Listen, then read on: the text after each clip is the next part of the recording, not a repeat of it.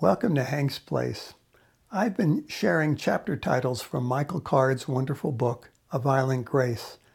Our chapter title today is He Stood Trial Alone so that we might have an advocate.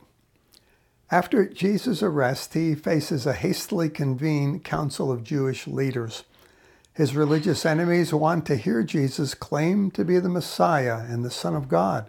For that claim was heresy, and heresy was punishable by death. Well, he said it, my friend, because it was true. And in a moment, those Jews whisked Jesus before Pontius Pilate, the Roman governor. Now, Pilate had no interest in Jewish laws. They knew that.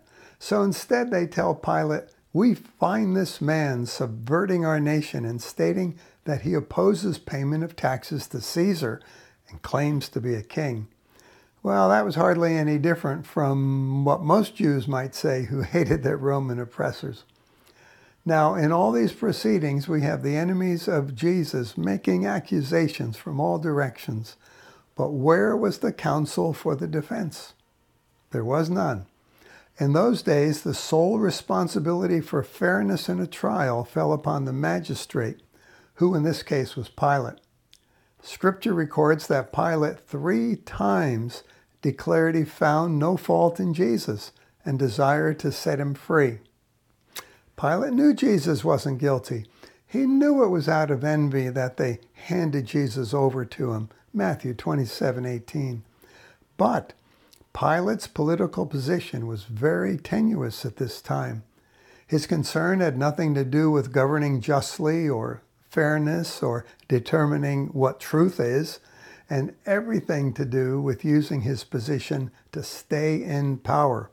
Sound familiar?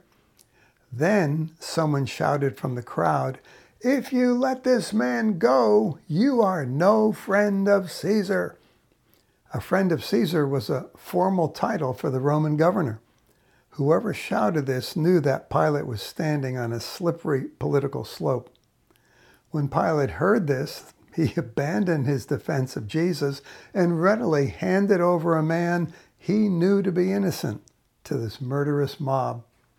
So Jesus had no legal counsel and stood alone before his enemies for us. And now today he is in our Father's presence as our eternal advocate. 1 John 2, verse 1. Because of Jesus, we will never stand alone before our accusers. There's Jesus, always standing alongside us, not to protest our innocence, my friend, but to offer himself as the one who has already stood trial for our sins. Share this perfect defense with a needy believer today, friend. Help them come alive.